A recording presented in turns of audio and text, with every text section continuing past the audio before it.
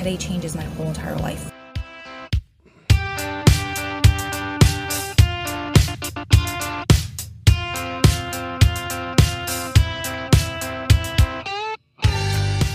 Welcome to Gritability, a podcast about the power of perseverance, overcoming seemingly insurmountable odds to attain the life of your dreams. I'm your podcast host, Adam Clausen. With me in the studio today is the always ever radiant and beautiful Ro Clausen. Ooh, love that intro. Hello. Hello, hello. I'm loving the glasses. You are? These are my blue light blockers. Well, I love it. You got the whole teacher, hot for teacher thing. I'll take it. Let's roll with it. Speaking of. Speaking of hot for teacher. Well, relationships, Kind of that's what it's all about today. We're talking about prison relationships. No, not those kind. Not the kind in the prison showers. Ew. No, like the kind that take place between someone on the inside, someone on the outside. And honestly, I mean, that's not only our story, but there are so many stories, so many people that reach out to us and, that we've connected with who've had some amazing success in finding, the person that they love while incarcerated, as crazy as that may sound. Just last week, we were with Michael Santos and his wife, Carol. Michael was a guest on our show. They are definitely a success story, and it was amazing. We got to spend a couple days with them in their home, seeing how they work, how they live, because they've really integrated the two. And it was cool to hear firsthand from them, some of the challenges that they faced and similarities in our stories, and to find someone that really understands what we went through. That was very, very cool. So kind of brought up some memories of where things started for us and the challenges. I'm going to say challenges on my side with prison relationships, because prior to us getting together, I had been, and I've made reference to it before, but I had been in a toxic relationship. And just to be clear, the toxicity of it was probably 90% my fault, right? I mean, just being honest, all of the negative history, I was the one who had caused all of the harm. I didn't know how to be loving, how to be committed in a relationship. I just, I didn't have that. I didn't have that experience in my youth. So all of my relationships were pretty well damaged by my own hand, by my account. But when you end up with a 213-year sentence, right, you hold on to whatever's there. And I had a relationship with a girl that I was with in high school that I, felt like was the love of my life and was going to figure out how to make it work. And then I get 213 years and it's well, and I should, full disclosure, she was with me for a couple years when I was in the state prison. So, because remember, it wasn't my first rodeo. I had done time in New Jersey in the state, and instead of going to college, I didn't even graduate high school, but I ended up in state prison. And man, she was incredible. She stood with me. You think about that age, 18, 19 years old, who does that? And she stayed with me, and I didn't fully appreciate it. And I'm going to give you one example of just how messed up I was. She came up for a visit, and it took 2 hours to drop off a food package because the visit was mobbed. So in my mind, she's 2 hours late to get in, and I'm, sitting there this whole time waiting on my visit. I've taken off my shirt. I'm I'm done. I'm not getting a visit. So when they call me, they're like, Clausen, you got a visit? I'm like, nah, I'm not going out there, because I was mad. I was like, she's 2.5 hours late. Oh my God. I deeply regret that. And that's the majority of the stories that I heard throughout the years, unfortunately. Yeah. There's just, that's when it's all about you, right? And let's be honest, If you're involved, if you're living that life, it generally is. It's very self-serving. It's all about you. It's very selfish. I guys that used to tell me, well, like it's my family, my family. I was like, listen, if your family was first, you'd be doing whatever you need to do to stay on the outside and make sure that you were with them, but you weren't, right? And I was one of those people who was out there running crazy. And when I ended up in prison, you know, um, my mind was just all messed up. I thought it was all about me and I didn't appreciate that. So, anyways, eventually she decided to leave. And the irony is, the day that I got the quote unquote Dear John letter, and if you don't know what the Dear John letter is, it's the goodbye letter that almost everyone gets while they're in prison. So I get this Dear John letter the same day that I come back from court on getting a sentence reduction.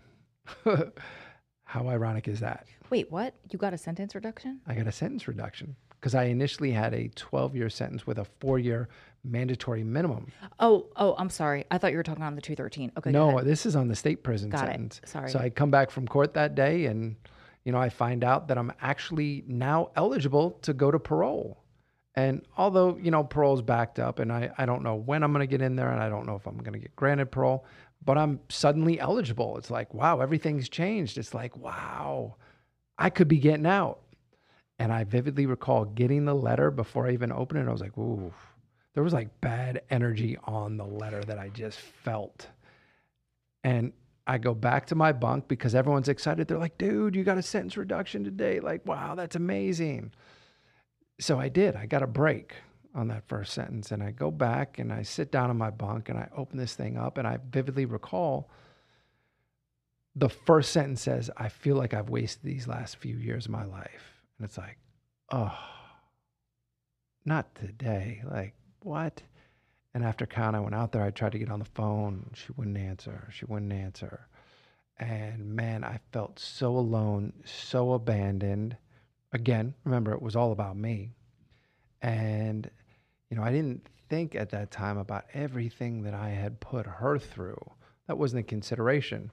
For me, it was all about like, man, I get this huge break. She leaves. Like, what am I going to do now? Because my whole plan had been built around trying to get out or getting out and trying to figure out how to make it work with her and, moving forward. So my plans changed pretty dramatically from that point. So, that stayed with me. That sense of abandonment, of being left, so that when I went back in with 213 years, and I reached back out to this same ex who had decided to leave previously, and some relationships are harder to let go of just because of the history that you have. So we're communicating, we're going back and forth, and I'm like, I feel myself pulled back into this relationship. And I don't know how much of that was me just feeling like I needed someone or something to cling to. But man, it was so unhealthy because she was at a very unhealthy point in her life where like her daily habits were definitely not aligned with mine. And we went further and further apart because when I chose to get sober, when I chose to focus on all of my physical, mental health and well-being, she stayed the same. She was on that same path. And I hit a point where it was like, okay, if I were to get out tomorrow, because that's what I'm banking on, that at some point I'm going to get relief, right? Like this is my mindset. I'm holding on to the hope, to the belief that I'm going to get relief. And say it happens tomorrow. When I walk out the door, like, am I really going to have a future with her? Like we have grown so far apart. I'm all about this fitness, health, wellness. Like I'm on this path and she's still over here. How is that going to work? Like, do I think that I can somehow save her? Get her on this new healthy path that I'm on? Does she want that?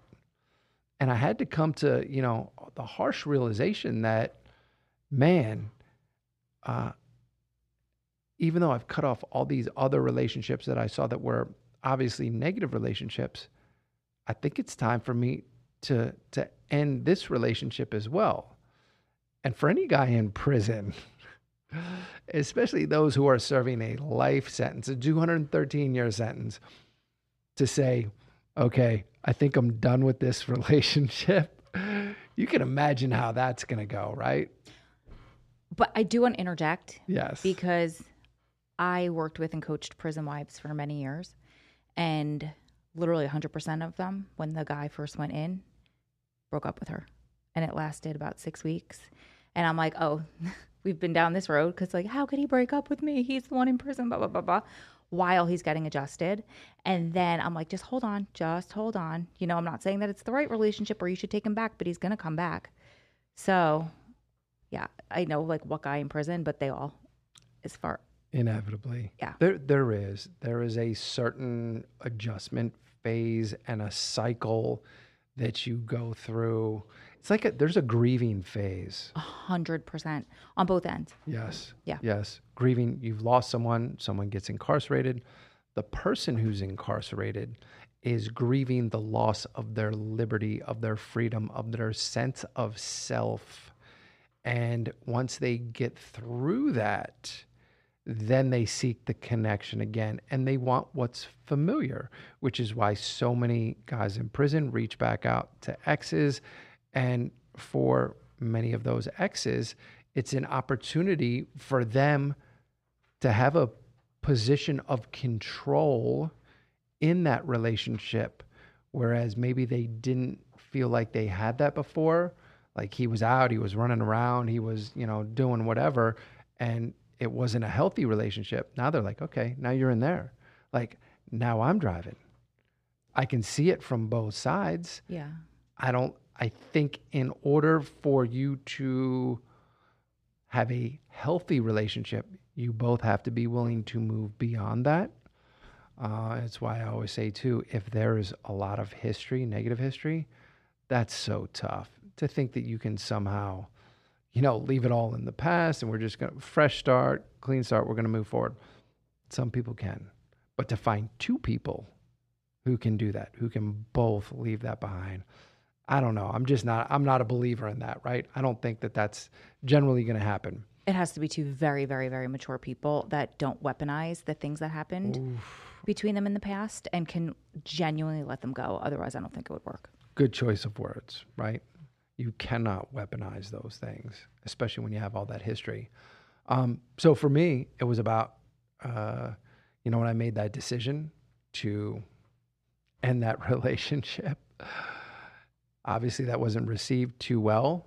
But for me, I vividly recall what I did was I had a phone conversation, and what kind of helped was the acknowledgement, us being honest on the phone. And I found out some of the history with her and my best friend. So that kind of helped in a strange way. That's not strange at all, in my opinion. Yeah, for me to say, okay, like, this is definitive. This is just so unhealthy. It's time to move on.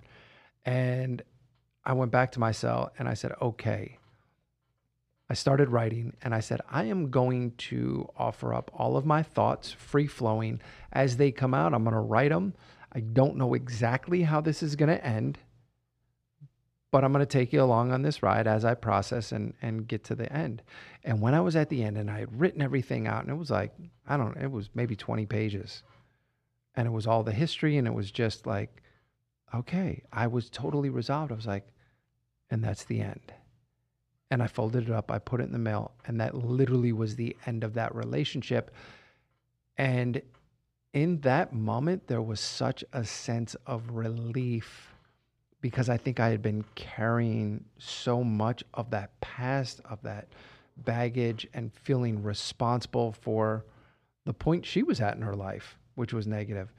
And part of me was letting go of that responsibility as well and saying, okay, like, she's an adult. She needs to move forward. I need to move forward. This is a clean separation for us both. We need to do what's best for ourselves. And from that point on, I started becoming very intentional about what I did want in a relationship. And I've shared this before.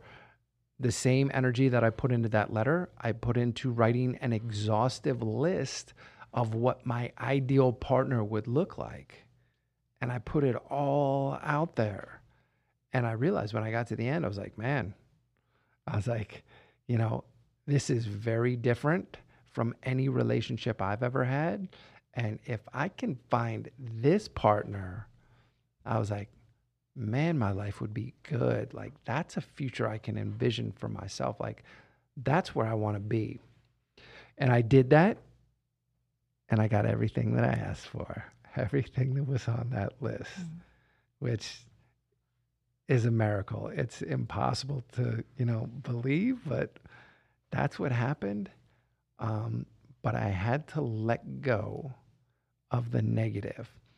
And the problem is, in 99% of those prison relationships, even though the individuals, both of them, have, their intuitions telling them like, listen, this isn't going to work. It's not going to work. It's not the right fit. It's not good for me. It's not good for that person. They hold on to it anyways. They hold on to it, and it generally does not end well. That's why there's so few success stories like ours, like Michael and Carol, like Sean and Annie, and a number of other relationships that we know of individuals who were fortunate to make it through. But it's definitely in the minority. It's in the minority. And I think it depends. And Kat and Don. Can't yeah. Not mention them. But I think like a lot of people have to get to the point where both parties, right? But specifically, I'm talking about the person that's incarcerated has to mature, right? Because in all of the couples that you mentioned, there is a level of maturity in all four of you, that there's a kind of like a common theme, right? And I remember way back me telling you, like, I don't know if I want to, like, this is going to sound so stupid, but hold you down because you're inside. And like, what if you get out, tomorrow and you want to go explore? And like, for lack of a better phrase, this is the stupidest phrase, but like, sow wild oats, right? Or make up for lost time. And I think that a lot of the relationships that don't work are people that the guy gets out and he's like, wow, I want to experiment. Like, I want to, see other women, enjoy other relationships, and quote, make up for lost time. Mm-hmm. I recently saw a clip of Love After Lockup, which I don't watch, so I'm not really very familiar, but I actually had a different reaction than most people because the inmate called and he was like, listen, like, she's pushing marriage, which I see a lot with women in prison relationships, pushing marriage right away. And I'm like, what's the rush? But she's pushing marriage. And he's like, I'm telling you, and this isn't the first time I'm telling you, I don't want to get married. When I get out, I want to date other women. And everybody was like, oh, he's such an asshole, this and that. And I'm like, I respect him for that. I respect him for being honest, because what I've seen throughout the years is a lot of dishonesty and oh yeah, I'll be with you, baby. Just keep sending me money. And then he's going to want to go do his thing. And maybe there's like 5 babies, I'll be with you, all at the same time, where this guy was being genuine and honest. And that's what I tell everyone, like, you can work through anything in a relationship or work yourself out of the relationship as long as there's honesty. If he's saying, I don't want to marry you because I want to be with other people, you have to hear those words and not keep pushing marriage, thinking that's going to make him change or mature or this or that. Very true. And listen, prison is generally not the place where someone's going to grow up and mature. It just doesn't happen. Prison's not set up to promote that, right? No. And there was this TikTok trend going on years ago when I saw it and I made a video about it. I don't know if it's still going on, but like, it was a Write a Prisoner challenge where all of these young high school girls were challenging each other to go on Write a Prisoner and find the love of their life, right? And these kids are like giving their mom and dad's address. High school. So first of all, that should be illegal, right? That shouldn't be legal, yeah. But yeah, and they're giving their moms and dad's address, and they're like, the worse the crime, the better. Because on Write a Prisoner, I guess it says like what they did.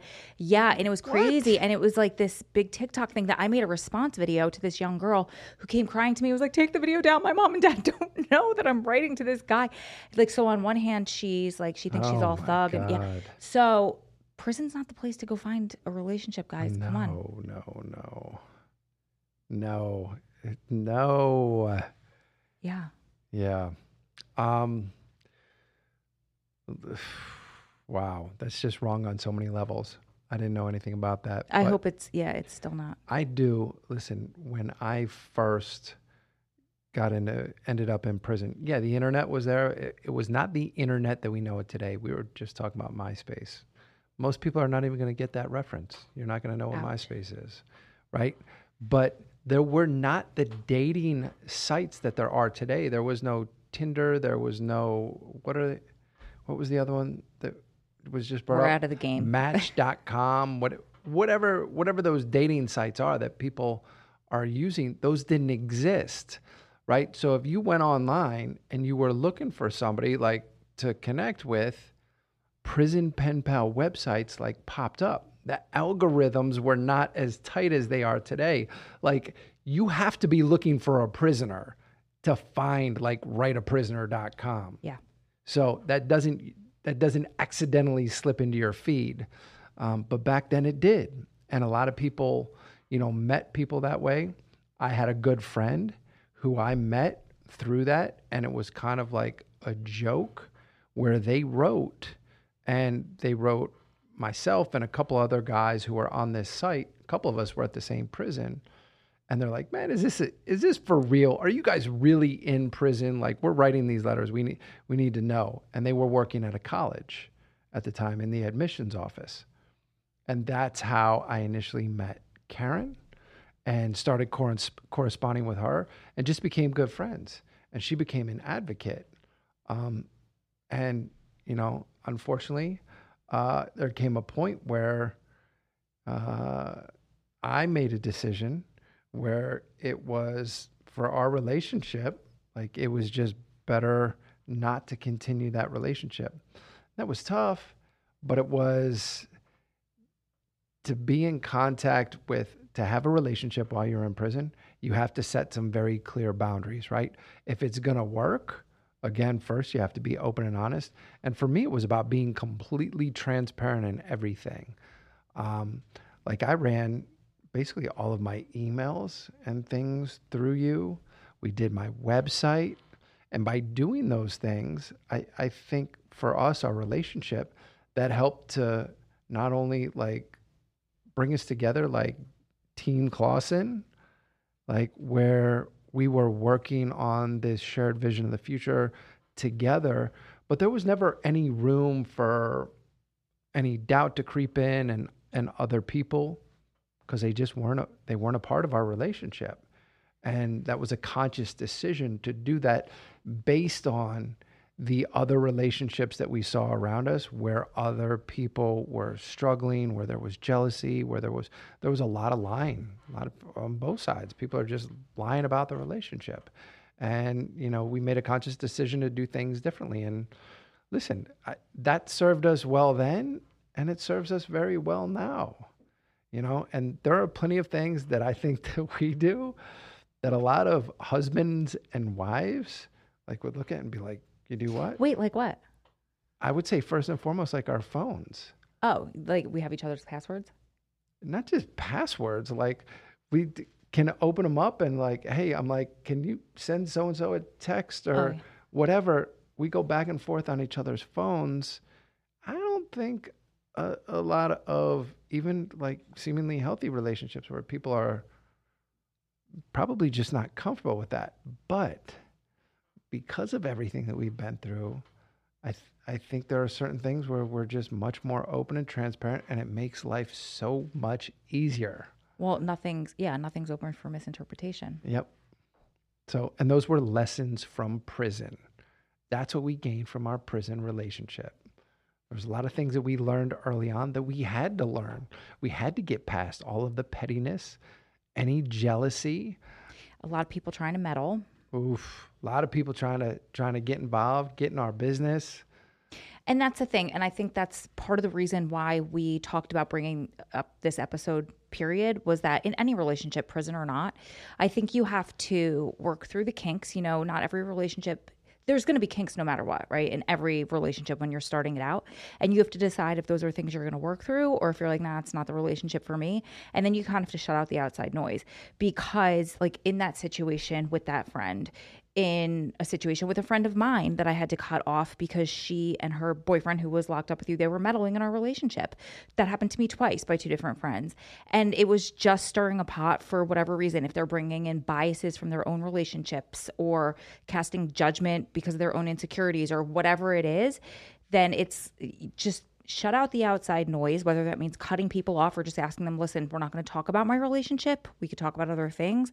Just depends on where you are in that relationship with that person, and then letting it go and figuring it out between the couple. Love it. Love those points. And it's all about, reduce the friction. Anybody that's creating friction in your life, it's time to get rid of them.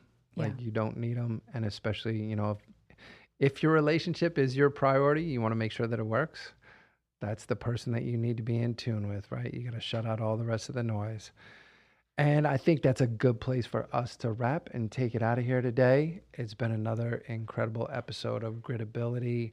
We love you guys. We love having the opportunity to share this with you. We'll see you right back here on the next episode.